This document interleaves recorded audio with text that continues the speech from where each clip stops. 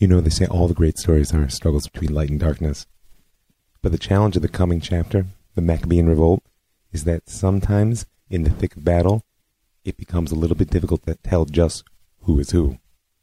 I'm Rav Mike, and I'm here to tell the Jewish story, because we're riding the waves of time, hoping to catch one that's going to take us straight in the future of which we dream. Episode 5, The Maccabean Revolt. Identity is a matter of life and death, and that's really what I want to talk about in this episode. But before we can really get there, I want to touch lightly where we've been in order to set us on the track to where we want to get to. Remember Daniel, and in particular that vision of kingship which he interpreted for Nebuchadnezzar, which was the handing over of kingship into the hands of the nations in the form of an idol. Head of gold, arms and chest of silver, belly and thighs of brass, legs of iron. Then we had Ezra and Nehemiah, the men of the Great Assembly, who used the twin tools of exclusion and entirety, drawing a tight boundary to the people and gaining authority over the interpretation of both the text and the story in order to maintain the identity which they saved from exile. And finally, we've come to the Greek encounter. And that's where Am Yisrael, the Jewish people, are going to begin to confront that big brass body of Greek culture through time and language in a struggle to become part of the world and yet maintain a sense of self. Because Hellenism is a cultural juggernaut, which in the wake of Alexander the Great will sweep the known world. And Hellenistic Judaism, the particular subset of the Hellenistic culture that Am Yisrael will cultivate, is going to have a very rich arc, but it's a steep one. Let's take a quick moment to think about why it is that the Jews will graft so quickly onto the trunk of Hellenism, and who exactly it is that will do the productive end of this intermingling. First of all, just remember that it's the breadth of culture available in the Greek language, as well as its role as the language of the dominant political and cultural class, that makes it highly attractive to those who seek it out. Number one, trade is going to open up the economic elite of Israel to the needs of the language and to a closeness of relationship which is only found through constant interaction. And second, the Greek written culture is going to attract the intellectual elite. There is a vast and rich cross-fertilization which created early Jewish wisdom literature like the Book of Ben Sira, placed the 2nd or 3rd century before the Common Era. And, the critical textual perspective will place much of the wisdom literature under the genre of Hellenistic Jewish lit, despite the traditional attribution of books like Kohelet to the wisest of all men. And, by the way, if that causes a little bit of ripple in your sense of place and time, if you really want to know how the sages had a non-traditional side, go see the list of who wrote what book in the Hebrew Bible. It's in the Gemara, in Baba Batra on 14b. Just be aware that some of the attributions there could get you kicked out of the finest yeshiva in Jerusalem if you insist too hard on them. So anyway, we have the economic elite. And we understand how they and the intellectual elite would be attracted to Hellenism. And there's a third element, and it's a particularly important one: the urban masses. We're speaking about artisans and traders who were not the economic elite, but they still had frequent contact with the Greek world, and soon came, in the 2nd century before the Common Era, to find Greek words and phrases essential to even being understood in their daily life.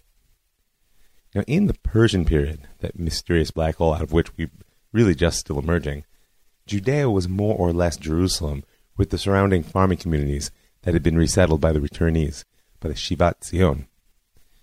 But the polis, the Greek city, was the primary unit of the Greek world from the peninsula and outwards. And it was spread across Asia by Alexander, typically by resettling Greeks who acted as the ruling elite and subjugating the local population into subject farmers, really. Now, the Jews were bound up with the founding and growth of both Alexandria, the capital of the Ptolemaic Empire down on the Nile Delta, and Antioch, the capital of the Seleucids hundreds of miles north on the eastern bank of the Orontes in modern-day Turkey. So we have these three pieces of the pie. The economic elite, whose association with Greek culture is easy to understand. The intellectual elite, who is attracted by the power of the Greek mind. And the urban masses, a small, but at least in Jerusalem, extremely locally significant part of our story. Nevertheless, it's critical to recall that the base culture in the land of Israel, and truth is everywhere else in the world, at this point, is and will remain for quite some time that of subsistence farmers, certainly for the whole of the Second Temple period. Josephus will tell us later that the Jews are an agricultural people and don't go in much for commerce, a comment that's going to get quite a bit of laughter over the next 1,000 years. But anyway, the language link, which is the primary bridge between Jewish and Greek culture, is all but irrelevant for these people of the land, right? They're not the urbanized, cosmopolitan intellectuals, nor are they the economic elite. Consuming enough calories is their primary concern, and the agricultural cycle is the rhythm of their life. And within that, the priest-led return. Shivat Zion, remember Ezra, the priest. Remember that it's Shimon HaTzadik, the high priest, who emerges as the leadership in the first encounter with Greek culture. This priest-led return to national divine service, centered on the altar at the heart of the temple, will give expression to and meaning to the whole struggle of their daily life in the context of their return to the land. And in that sense, the tithes that they separate from their produce and the festival pilgrimage sacrifice cycle 3 times a year in the temple where they go physically, as well as the Torah, whose text gives the underpinning godly narrative to their behavior and the detailed instructions of what one must actually do in divine service, that's the focus of these people of the land. And because it gives meaning and shapes their identity, it must be maintained and defended at all costs. So here we are, the peoples of the land and the economic, intellectual, and urban elites. One might wonder, however, how it is that the priesthood, which seems so bound up with the peoples of the land through their service in the temple, would itself become the heart of the Hellenist camp within Am Yisrael. Because, in a sense, the coming Maccabean revolt will be about the priestly keepers of our story, cutting ties within and without in an attempt to save Israel from drowning in Greek culture. And this story is about both sides of that cut, both the healing it brings and the damage it does.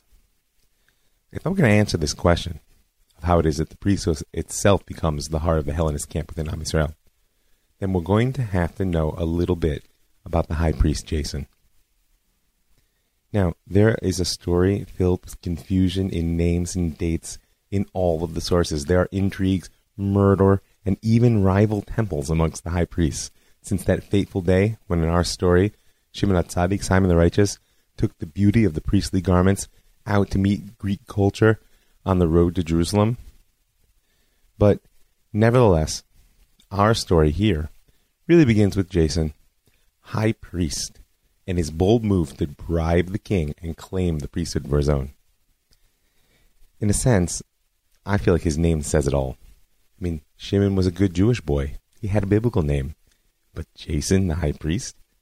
Wasn't Jason an Argonaut? And culturally, we'll see, he embodies the Hellenist camp. But we shouldn't be too quick to pin it on his name alone. I mean, let's not forget Antigonus of Socho, who received the tradition from Shimon HaTzadik.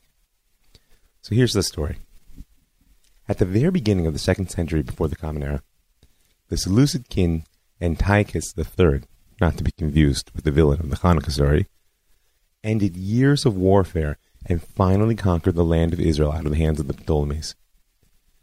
Now, the current high priest, Onias III, had been a supporter of the Ptolemies, and having backed the wrong horse in this race, he was eventually denounced once the Seleucids gained control over Jerusalem. He then went to Antioch, the Seleucid capital, in an effort to appease the Hellenist king. But by the time he got there, Antiochus III had died and was succeeded by the infamous Antiochus IV, Epiphanes. Right, That's the villain of the Chanukah story. And he proves unsympathetic, and Onias is forced to remain in Antioch under house arrest, so to speak. Fortunately for him, Onias was not alone. He had a brother named Jason. Now, lest you think his brother was going to be helpful in this tight spot, on the contrary, he takes advantage of this situation to buy the vacant office, so to speak, of the high priesthood right out of the hands of Antiochus IV. I mean, what does this lucid king care which priest fills the office? However, he cares which one will fill his coffers. And indeed, that is exactly what Jason does. And this crude move is a break with the hereditary succession of the priesthood that will be a blow to the kahuna, to the priesthood, from which it will never really recover. By the way, Jason also made some other rather significant purchases in this relationship with Antiochus. Number one, he purchased the right to establish a gymnasium in Jerusalem for the use of and instruction of the youth of the city. It was a center for the cultural indoctrination of Jewish youth into Hellenistic values. He also purchased the right to make the city a polis, right? A Hellenistic city-state named after Antioch itself. Now, lest you think that second piece is just a matter of semantics, it actually meant that the right to live by the Torah, which had been affirmed by Antiochus III to the Jews of the land of Israel after he conquered it in the name of the Seleucid Empire, that right to live by the Torah was now rescinded. And the majority of those who had previously held full rights under the laws of the Torah instantly became second-class citizens in an oligarchy. Now, Jason did two things very quickly. He began to hold Greek games and to consolidate power. Now, consolidating power meant purging the gerousia of anyone who didn't support his Hellenistic reform. This council body first appears in the first two books of Maccabees, which we'll mention in a few moments, and in Josephus as the representative body of the Judean people. We're going to have a lot more to say about this gerousia and where exactly it came from and what kind of power it actually constitutes when we discuss at full length later, probably several episodes from now, the Sanhedrin, the High Jewish Court. But just note for now that this is the first appearance in the critical historical record of the idea that there is a council of the Jews. So, in one fell swoop, Jason the high priest purchased the most powerful office in Judea, seized the spiritual high ground of the Temple Mount for the Hellenist camp, and planted Greek games right in the cultural heart of Israel, in Jerusalem, within sight of the temple itself. I mean, just imagine the priests hurrying through their divine service in order to make it to the games in the gymnasium. Oh, and by the way, they couldn't go straight from the temple to the gym. First, they had to strip off all of their clothing. Because, of course, Greek games are done in the nude. These priests were stripping off the robes of their specific identity, of the spiritual intellectual elite which they were, in order to take part in the naked universalism of the Hellenistic world. Because out there on the wrestling floor, everybody looks the same. Your national costume is gone. But, of course, for the Jews, that's not entirely true. Because of that particularly Jewish sign of circumcision. Because of that, it's not so easy to just be one of the boys out there on the wrestling floor. It's immediately apparent to everyone exactly who you are. And in the Greek culture, the exposure of what's meant to be hidden by the foreskin was considered either vulgarly humorous, downright indecent, or both. And this, as crazy as it may sound, will give rise at this point in history to what today is called epispasm, the reversal of circumcision in a pre-surgical, forget pre-plastic surgery, a pre-surgical era. We won't get into how exactly one does that, but there's far more than aesthetics at stake in the opposition of the Greco-Roman culture to the sign of the covenant in the flesh. And we will explore this conflict at depth and length. But for now, once again, as with so many other elements in our story, just mark its origins at this point. So in a sense, I've addressed the mechanics of the question of how the priesthood became the heart of the Hellenist camp. Because as the spiritual and political elite, they were the most exposed to and therefore the most tempted by the Hellenistic culture and the opportunities it offered. But there's more than just gross opportunism at play here. The games in the gymnasium were more than just sports. They were identity games. To whom do you belong? I don't know about you, but I remember playing identity games when I was growing up in my American Jewish youth group. And the favorite, of course, was always answer the following question. Am I a Jewish American or an American Jew?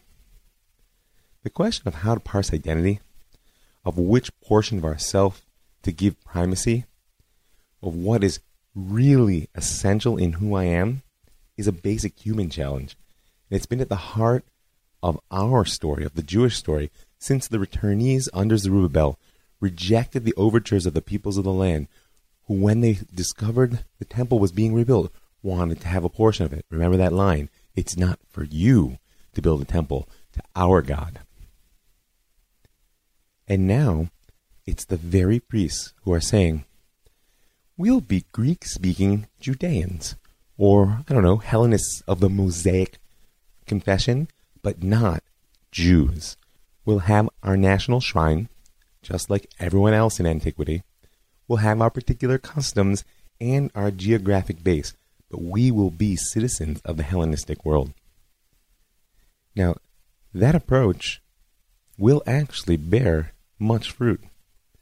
The Alexandrian-based Hellenistic Jewish culture will continue to thrive for another several hundred years, walking that fine line between assimilation and acculturation, and indeed will produce many, many beautiful things. But it too will pass, a story for another time. But here in the land of Israel, change is going to be driven by another element which resides within the priesthood, nurtured at the core of the story about Israel's mission in the world. Because this element has an identity based on adherence to the laws of the Torah and to the path of the wise who help interpret and imply that Torah to the world in which we live. And it's from within this element, which insists that we are Jews and not Greek-speaking Judeans of a Mosaic persuasion. From within this element that the reaction against Greek culture will come. Now from Jason, who makes his purchase in 175 before the Common Era, there's a rapid political and cultural descent. Because the truth is, Jason was actually a moderate voice in the Hellenist camp. In particular, he and his brother priests maintained the temple service according to tradition, even if they hurried through the avoda to get off to the games. But there'll always be someone for whom the progressive edge doesn't go far or fast enough, embracing the current culture. And Jason soon found himself boxed out by the radical Hellenists. In fact, not just boxed out, but deposed and driven by violence from Jerusalem by a rebellion led by the Tobiad family, Menelaus and his brothers. And this Menelaus succeeds in purchasing the priesthood right out from under Jason, turnabout being fair play after all, after driving him from the city. But he finds that seeking the priesthood and ruling Jerusalem are not exactly the same thing, because his use of temple funds to give gifts to the Seleucid king and his lack of proper family connections turns the people of Jerusalem against him, and a popular revolt breaks out, rejecting Menelaus not only as high priest, but as de facto political leader of Jerusalem. While all this is happening, tempest in a teacup, there in Jerusalem, there are much larger forces at play in the Hellenistic world.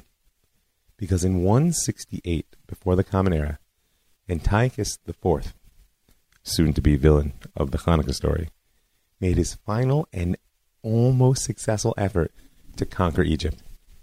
He marched his Seleucid army down through the land of Israel along the coastal road, and indeed had defeated the Ptolemies, only to be stopped by the Romans just short of annihilating his enemy.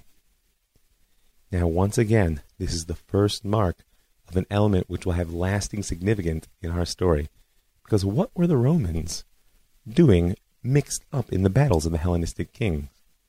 Now, at this point, they had already conquered Carthage, and their influence had begun to dominate the Mediterranean, though it was not quite the Mare Nostrum, our sea, that it would become at the height of the Roman Empire. Nevertheless, Rome preferred petty Hellenistic kings battling each other on the eastern side of the Mediterranean to one dominant Hellenistic empire, which they would eventually have to face.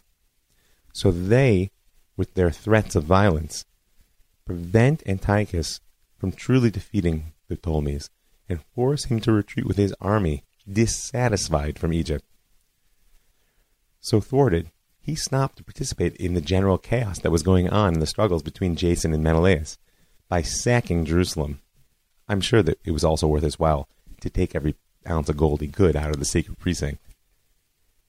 In the process, by the way, he also established a fortress and military colony right in the heart of Jerusalem, overlooking the Temple Mount, so-called Acra, which was used to dominate the city both militarily and culturally.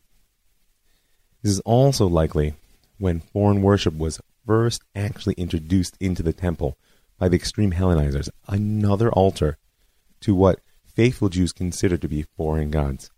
Now, how could the priesthood do this?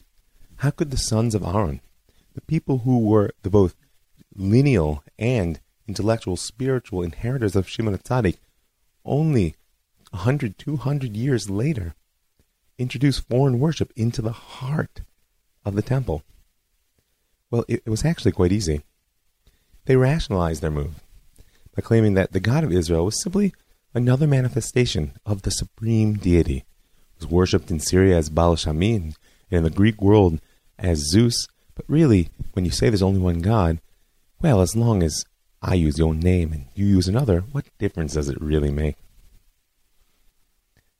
Though there may be some appeal in this sort of ecumenical approach, it was the final straw which caused many of the remaining faithful of Israel to abandon Jerusalem, and among them was Mattathias and his sons. You may have heard their names, but if not, you should know that they came from the priestly house of the Hasmoneans.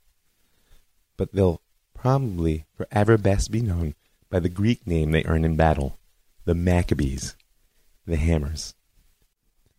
It will be Mattityahu and his sons who awaken to the reality that identity is a matter of life and death.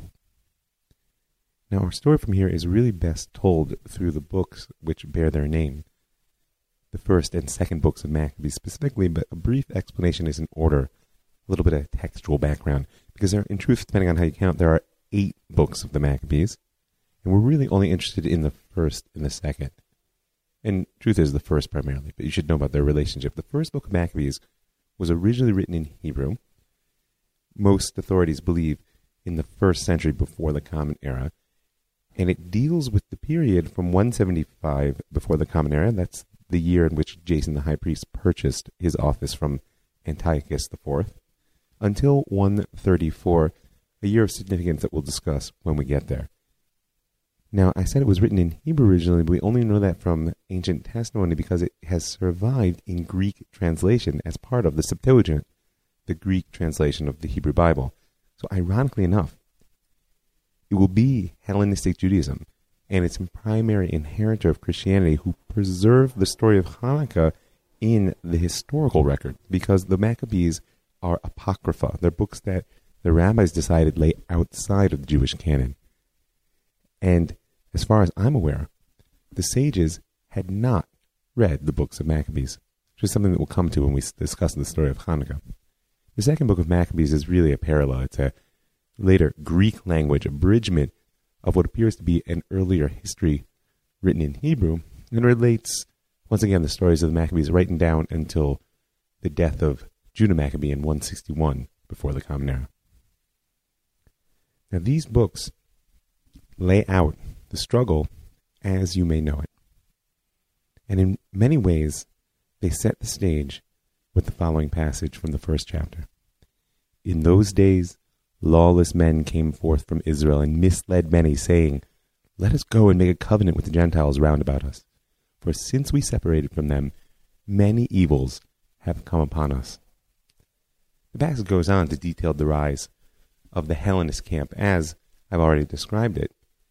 But here it's making very clear that the challenge which Chanukah is a response to is a challenge of identity, and not just any old challenge of identity. Don't forget, since the time of the return, since Ezra and Nehemiah and Zerubbabel and the men of the Great Assembly attempted to fulfill that vision as God had given it to Jeremiah, and as Daniel had seen through the lens of the dreams of Nebuchadnezzar of a return of the Jews to their land, since that time, the construction of identity based on the exclusion of other and an entirety in the control of our narrative have been the foundation of survival.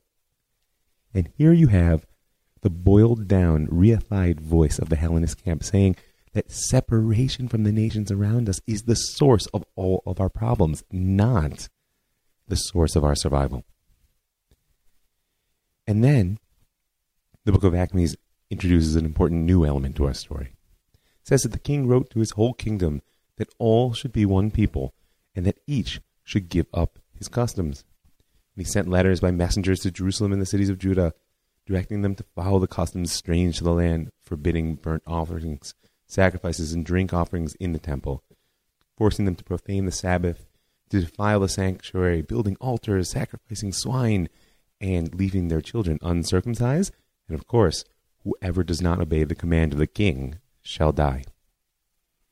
Now, people who know the Chanukah story are familiar with this Greek oppression, but you should know that this type of cultural coercion went entirely against the grain of the cosmopolitan ethos of the Hellenistic world, and in fact appears to be unique in the entire history of Hellenism, which brings up a very important question. Why? Why would Antiochus IV have done this? Now, the simple socio-political answer is that the Jews were a difficult people, and he was trying to get at the core of what it was that prevented them from just riding the cultural wave that everyone else seemed to be basking in. And so when he discovered that it was their peculiar religion, he decided to stamp it out. And this is a pattern which he will set and we'll see will define in many ways the relationship between the Jews and the Greco-Roman world. But still, listen to the specificity. Now, there are many versions of what exactly Antiochus forbid. Here, the book of Maccabees listed a few. Classically, the sages taught us that it was Shabbat, Torah study, the sanctification of the moon, and circumcision. And no matter which particulars were actually at play, the choice of these practices indicates an intimate knowledge of Jewish tradition, a knowledge which must have come from within. Because this is indicative of a new level of struggle between the Hellenist and the anti-Hellenist camps, and in fact is a turning point in the transformation of the covenantal relationship commanded by the Torah into a religion. Because it must be that at least in point of information, if not in point of impetus, these decrees came from the Hellenist camp within Am Yisrael. Now, what do I mean, the transformation of the covenantal relationship into a religion? Well, a religion is a system of beliefs, behaviors, and practices which define one's relationship to God. And by implication, as we'll see with the development of Christianity, there is a realm, therefore, outside of religious life. But the Torah's conception is that of a covenantal relationship, a brit, which of course includes beliefs, behaviors, and practices. And the Torah is filled with commandments and ideas, etc. But the critical thing is there is nothing outside of it. It's the difference between the working relationship I have with my boss, which necessitates me showing up on time, doing certain tasks, having a certain posture and beliefs about the right or wrong nature of the financial system within which we participate, and my relationship with my wife. Because though there are beliefs, behaviors, and practices which articulate and facilitate and deepen or perhaps complicate that relationship, it is not part of my life. It is the context for everything which I do, which is how the Torah conceives of the relationship with God. It's that ultimately, as we see the halachic project progress, we'll see that the rabbis will assert that there is nothing outside the realm of the divine relationship. This is very different than a religion, because these specific practices, whatever they may be, are an opening salvo in the first fight of who is a Jew. But ironically, this round of the battle is being driven by those who don't want to be labeled as such. The Hellenists want to be Greek-speaking Judeans with their national shrine and their geographic center. They do not want to be Jews living inside a covenantal relationship which defines their entire existence. And because of that struggle, things are about to take a very dramatic turn. The book of Maccabees, the first chapter of the first book, goes on to say, "And then the king's officers who were enforcing the apostasy came to the city of Modi'in," right? That's where Matidyahu and his sons had fled to. It's a city to the northwest of Jerusalem. And it says, "Many from Israel came to them, and Matidyahu and his sons were assembled. And then the king's officers spoke to Matidyahu as follows: 'You're a leader, honored and great in the city. He's the big Jew. Now be the first to come and do as the king commands. And then you and your sons will be numbered amongst the friends of the king. And you and your sons will be honored with silver and gold and many gifts.'" Now, being a friend of the king isn't just being buddy-buddy. This is a very specific political status which has many advantages in the Hellenistic world. Matidyahu answers and said, "Even if all the nations that live under the rule of the king obey, and have chosen to do his commandments, each one departing from the religion of his fathers, far be it from us to desert the law. We will not obey the king's words by turning aside." Now this is a message which echoes down through time, and we're going to need to spend some time later developing a very complex notion, and we're going really to do it in the context of the emergence of Christianity, which also has its roots here in the story of Hellenism. But the difference between what it is to be a universalist, exclusive religion and a particularist, inclusive religion. In a nutshell, Hellenism is universalist. Everyone is invited to join the Hellenistic mix, but it is exclusive in the face that it's showing here in our story, which is that if you're not willing to join, then we're going to destroy you. Whereas Judaism offers a vision of the world which is particularist but inclusive, which is we are the Jews and you're not. And frankly, as we know, we're not so interested in anybody joining up. However, the good news is you don't have to be a Jew, not in order to participate in the world, and certainly not in order to have a relationship to God. But we're going to pursue that line of thought with the rise of Christianity. For now, what Matidyahu is doing is defying the entire momentum of the cultural world. But when he finishes speaking, the book of Maccabees reports that a Jew comes forward in the sight of all to sacrifice upon the altar in Modi'in, to do the king's command. And Matidyahu, burned with righteous anger, seized the sword and killed him upon the altar. And then he killed the king's officer, and then he tore the altar down. Meaning that the first casualty of the Maccabean revolt was a Jew. And the story goes on that once word gets out that the rebellion has started, everyone who had rejected the king's command went out into the hills. They hid in the caves which surround Jerusalem. And the king sent out soldiers to hunt them down. And one day the soldiers came upon a group in a cave on Shabbat and called them to come out. And they said, "We won't come out, nor will we bow to the king's commands, nor will we profane the Sabbath day." Meaning, they saw there to be no difference between agreeing to sacrifice a swan on the altar and defending themselves on Shabbat. The Torah says, "Mechala mot yumat," those who violate it shall surely die. The Torah also commands us not to worship foreign gods. So why is it that we would try to save ourselves from worshiping foreign gods by violating the Sabbath? There's a very clean and passionate logic here. And by the way, there's precedent for this behavior. Josephus tells us, and he's recording from a lost Greek work, that when Ptolemy in the 3rd century conquered Jerusalem, he took the city on Shabbat when no Jew would take up arms against him. And he quotes saying, "There is a nation called the nation of the Jews who inhabit a great, strong city named Jerusalem.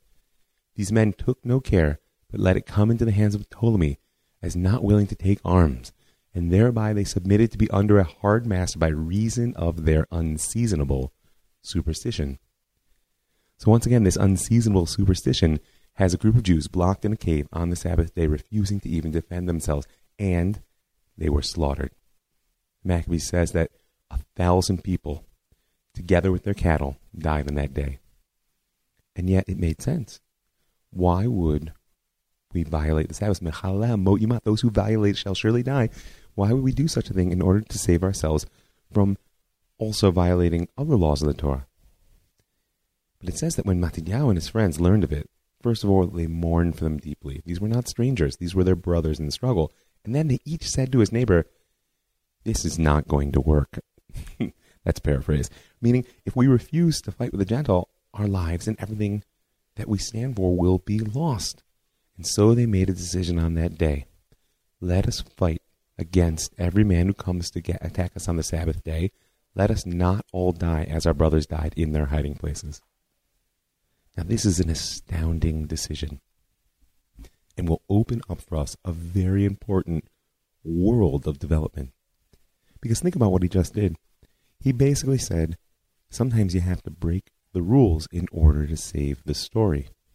Now, I want you to remember, way back when we spoke about Shimon HaTzadik, who took the 8 vestments of the Kohen Gadol out onto the road to Jerusalem to meet Alexander there and to save the people. If you recall in our discussion there, the context in the Gemara for that story was a question of whether it was permissible to bring the priestly vestments out of the temple precinct. And the answer to the Gemara was no. And then when it brought that story saying, hey, well, he did it, the Gemara answers that by saying, well, this was Eit Lasot Lashem. This was a time to act for God. Hefiru et Toratecha, because the verse in Psalms means it's a time to act for God because they have violated your Torah. But the sages read it that it's a time to act for God by violating your Torah. Meaning Shimon HaTzadik knew that it was forbidden to take the garments out onto the road, but nevertheless, he did it because it was critical for the survival of the story as a whole. And here we have Matityahu at the other end of the relationship with the Greek world doing the exact same thing. He knows and agrees with his brothers that Mechalem Mot Yumat, that whoever violates the Sabbath shall surely die, or at least merits death. And yet, nevertheless, he understands that sometimes you have to break the rules in order to save the story. Now, this will open up a Pandora's box, pun intended, because, of course, how do we know when it's time to break the rules to save the story? How do we know that the Hellenistic high priests who decided that, the God of Israel was the same as Baal Shamim, was the same as Zeus, weren't also breaking the rules in order to save the story? And that's a question we're just going to have to leave hanging in the air, because on some level, history will be the only answer. Because what happens immediately following this decision is that there unites with the Maccabees, with the sons of Matityahu, a company of Hasidim, of pious ones, who the text calls mighty warriors of Israel, everyone who offered himself willingly for the law. And here, they organize an army, strike down sinners in their angers, lawless men in their wrath. They tear down idolatrous altars, forcibly circumcise all of the uncircumcised boys that they found within the borders of Israel. In short, the second phase of the rebellion is now about getting Israel back in line with the Torah. And only once this has happened, once these pious ones, mighty warriors of Israel, notice the willingness to offer their lives for the law, because they're wholly devoted to the story, and then purifying their ranks from within, now they're ready to march on Jerusalem and liberate the temple. There are numerous military histories written about the battles of the Maccabees and how the few overcame the many on their march to Jerusalem. But this is not the focus of our story. Let it suffice to say that against all odds, and against even the might of the Seleucid Empire, which was eventually brought to bear in defense of the Hellenist camp within Israel, the Maccabees indeed managed to march on Jerusalem. And in the year 165 before the Common Era, approximately a year after Mattatyahu and his sons had fled Jerusalem from Modi'in, Judah Maccabee, Judah the Hammer, leads his troops triumphantly into the temple. And many people may know the story, of course, that what they found there horrified them. The desolation, the idolatry, the defilement. But they set to work quickly, cleaning up. And in both the first book of the Maccabees and the second book of Maccabees, the emphasis is clear that their goal was to reestablish the altar. Don't forget that since the time of the returnees, Ezra, Nehemiah, and Zerubbabel, the mission has been to reconnect heaven and earth. The perception that with the loss of sovereignty in the land of Israel, there was a rupture in the fabric of creation, and that is the altar that provides the connectivity. And with this really begins the last and most spectacular element of this particular story, the miracle of Chanukah. Now, when I say that, I wonder what miracle comes to mind. Classically, when I was growing up, for instance, the instant answer would be, why, that one jar of oil sufficed for 8 days. Meaning, when the Maccabees entered into the temple, they found everything in a state of ritual impurity. And they wanted so desperately to begin the service again immediately that they were heartbroken that there was no oil pure enough to light the lamps, the sacred candelabra, the menorah. But they found one jar of oil with the seal of the high priest. And that they determined to be pure. And that one jar, though it was only enough for 1 day in a normal circumstance, lasted the 8 days that it took them to acquire new oil in a state of purity. Now, if you were a little more sophisticated in my day, you would say, well, but there was also another miracle, and that was the miracle of the few over the many, of the righteous over the wicked, of the pure over the impure. Fine. But let's talk a little bit about those Chanukah lights. Because we actually have a number of sources which are as close to contemporary as we can really get at this level of history. We have the first book of Maccabees. We have the second book of Maccabees, each of which were written in the first century before the Common Era. We have Josephus's work, The Antiquities of the Jews, which was written in the first century of the Common Era. We have one more document, the rabbinic document of what's called Megillat Ta'anit, the fasting scroll. Let's look one by one and see what we can see. First of all, let's just get it out of the way right away. First book of Maccabees and the second book of Maccabees focus on the mirth, the gladness, the joy, the celebration of the rededication, but they do not mention the Chanukah lights. There is no story of the Nes Pach Hashem and of the miracle of the cruse of oil. Josephus, who, by the way, in his introduction, claims a lineage with the house of the Hasmoneans, and therefore has every reason to glorify the history, says nothing about it as well, although he does say from the time of that liberation to his day that we celebrate this festival and we call it lights. He's not entirely sure why, but he says, I suppose the reason was because this liberty beyond our hopes appeared to us. And thence was the name given to that festival, meaning it's the light of liberty, of freedom, of liberation from the colonial power of Greece that gave the holiday its name. But there does not appear to be a story of 8 days of oil. So where does it come from? Well, where it's first located is actually in a fascinating passage in the Gemara. Gemara first quotes that scroll of fast, Megillat Ta'anit, which is a list of days on which miraculous salvation came to Israel in the Second Temple period. It's a list of days on which it's forbidden to either fast or mourn, hence its name, the Scroll of Fasts. And it just records the dates in Aramaic. And together with the recording of the dates, there is a later Hebrew scholium, an addendum, which explains the significance and gives the story of each day. And there we find the story of the miracle of the 8 days and the oil.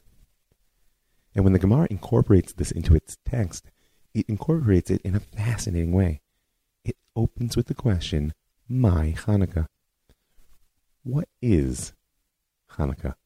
Now that question itself in my mind says it all. Why would you open with a question of what is Chanukah? I mean, you don't ask the question, what is Purim? You certainly aren't going to ask, what is Passover? Why, oh why, do you want to know what Chanukah is? And I think that the answer is because in all of the competing records, a very different story is told. It's clear that this is a story about the struggle between light and darkness. The sages, in fact, will say that when you look in the first lines of the Bible, when it says, that the land was chaos and emptiness, and that there was darkness on the face of the deeps, that they see those 4 phases of exile, those 4 kingdoms, which inherited kingship itself from Israel in the vision of Nebuchadnezzar. They see them in that line. Tohu. Tohu, they say this is Babel, Babylon. Uvohu. Vohu, they say this is Persia. V'choshech, and darkness is Greece, and the Tahom, the deeps, well, that was Rome, because the rabbis couldn't see the end of that exile. But why would Greece be darkness? I mean, didn't Greece bring the light of reason to the world? Weren't they the original Enlightenment? Isn't that why the later European Enlightenment would have a neoclassical element, meaning looking back at classic Greco-Roman culture as a apex of human achievement of rationality, which had been darkened by the superstition of religion? Yes, that's precisely why Greece was perceived as Rome by the rabbis, because the light of reason can very easily darken the eyes of the soul. I just want you to picture for a minute when those Maccabees, against all odds, due to their passion, their willingness to give all for the sake of the Torah, not only that, their willingness to break the rules in order to save the story, because they had a little spark of that higher prophetic consciousness which knew that God is alive, that not just his word, even though we've already gone over the bridge from the prophetic era to the era of wisdom, and Greece has crossed that bridge parallel to us from the mythological to the philosophical. The difference between wisdom and philosophy is that wisdom still attaches itself to the heart, to the soul, to the eyes which can see that which is not there yet. And so they entered into that room. And what do you think they expected to find there in the temple? Now it's important to note that when Moshe and Aaron had first built the Mishkan, the portable tabernacle in the wilderness, the way in which they knew that their service was acceptable to God is that fire rained down and consumed their offering on the altar. So too when Solomon built the first temple, how did he know that his work had been acceptable to God? Fire rained down from heaven on the altar. And as the Maccabees entered in with their passion, their commitment, their mesirut nefesh, their willingness to give all for the sake of the story, what do you think they assumed would happen? Just imagine the waiting for the fire to fall. And when they walked out, what do you think it was they saw? Now, we saw the Maccabees, and we saw Josephus. And I mentioned that the Gemara itself, which tells the story of the 8 days of light, begins it with a question of, really, what is Chanukah? But one thing is incredibly clear, is that the Jewish people know that this miracle occurred. I can't see you now, but I could give you the greatest proof of its occurrence. If I asked every Jew listening to me now, did you light Hanukkah candles last year? I'm willing to bet that the answer is yes. 2,200 years later, you're doing an act whose purpose is what's called Pirsume Nisa, to make known the miracle. Which miracle was that? Exactly. You tell me. The many into the hands of the few, the impure into the hands of the pure, 8 days of light. Here's the last textual comment. Because when you look, the earliest rabbinic reference to Chanukah is actually in the Mishnah in Baba Kama, the laws of damages. It says that if a camel loaded with flax goes into a shop and the flax catches fire and the camel goes berserk and burns down the whole town, well, it's the camel driver's fault because, of course, everyone knows you shouldn't bring your camel into a shop with a lit candle. But if the shopkeeper leaves his candle outside, well, then he's liable because you can't just leave a candle out in the street corner. But Rebbe Yehuda says, except if it was a Chanukah light, because then he's exempt, meaning everybody knows that on Chanukah, we all light candles outside our houses. And at this point, by the time the Mishnah is codified in the 2nd century of the Common Era, identity has been decided. That cut, which began when Matityahu killed the first casualty, that Jew he slaughtered on the altar in defiance of the edict of Antiochus, all the way through the battles of the Hasidim, the pious, to purify that element of Israel within, marching on Jerusalem, transforming from a rigid adherence to law into a living commitment to the story, will embody itself in the chosen identity of those who advertise the miracle. So here we are. And one last point. Because I think when I was growing up, if you would ask me, and certainly perhaps if I asked you, is this the end of the battle or the beginning? Most people would say it was the end. But you should know that the battle between the Hellenists and the anti-Hellenists, between the Jews and the Greeks, brother against brother, foreigner against homeborn, will continue for another 20 years. The conquest and rededication of the temple that we celebrate on Chanukah is the beginning of the battle, not the end. I just want to thank everybody who helps make this possible. All the good folks there at the Land of Israel Network who are spreading the story far and wide. All the folks at Pardes Institute of Jewish Studies, that's pardes.co.il, for giving me a platform to reach the broadest possible swath of Am Yisrael, and to Swim Yaakov. I love it because it's my home. To all those good individuals out there who gave from their hard-earned time and money to help make this vision possible. Thank you.